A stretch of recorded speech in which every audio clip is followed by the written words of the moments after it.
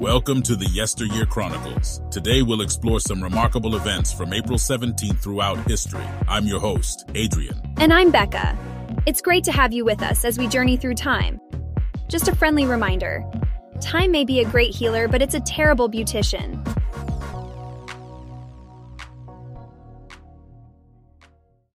Now, let's delve into some headlines from history. On this day in 1521, the Diet of Worms began.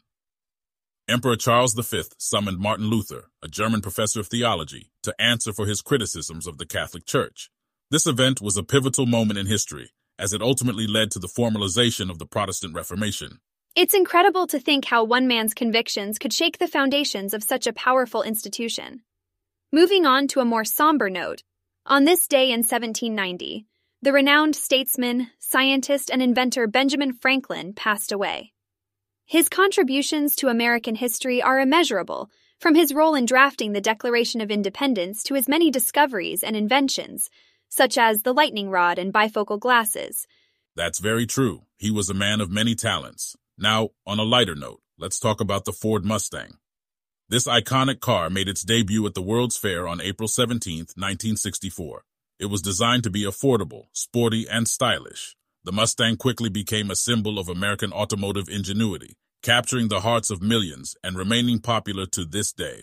I've always loved the classic Mustang. It's such a beautiful car. Moving on to a less pleasant subject, today also marks the anniversary of the conviction of Sirhan Sirhan in 1969.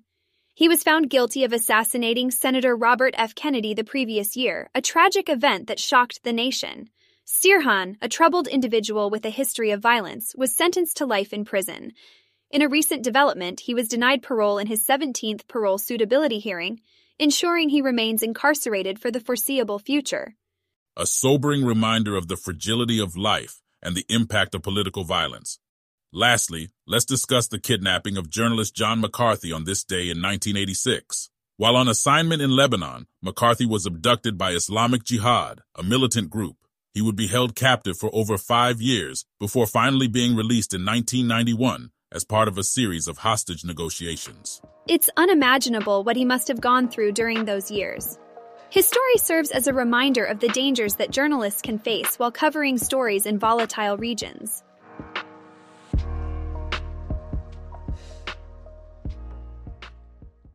Now let's dive into our first deep dive. On April 17, 1895, the Treaty of Shimonoseki was signed, ending the First Sino-Japanese War. This conflict was fought primarily over control of Korea, which at the time was a tributary state of China. The war saw Japan's modernized military forces decisively defeat China's larger but outdated army and navy. This treaty marked a significant shift in the balance of power in East Asia, with Japan emerging as a dominant force. It's fascinating how this one event had such a major impact. How did this treaty change China's standing in the region? That's an excellent question. The Treaty of Shimonoseki forced China to cede territory, including Taiwan and the Liaodong Peninsula, and pay a large indemnity to Japan. Furthermore, Korea was declared independent, which ultimately allowed Japan to exert greater influence over the Korean peninsula. This marked the beginning of China's century of humiliation, a period of decline and foreign intervention that would last until the mid-20th century.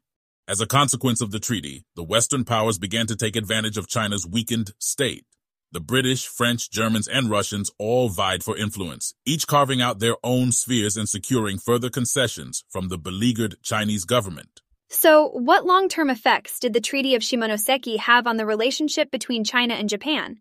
The treaty had a lasting impact on the relationship between the two countries. The humiliation of losing territory and being forced to pay a huge indemnity fueled Chinese nationalism and resentment towards Japan. The legacy of this animosity can still be felt today in the ongoing territorial disputes and diplomatic tensions between China and Japan. In Japan, the victory and subsequent gains in territory and prestige further solidified the country's position as a rising power in the region. The success of Japan's modernization efforts served as a model for other Asian nations looking to break free from Western dominance. The Treaty of Shimonoseki laid the groundwork for Japan's eventual expansionist policies that would lead to further conflicts in the early 20th century, culminating in World War II.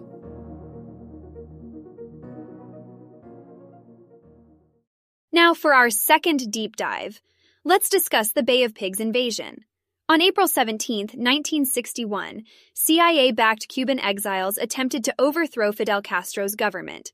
The invasion was planned and financed by the United States government, which saw Castro's communist regime as a threat to its interests in the region.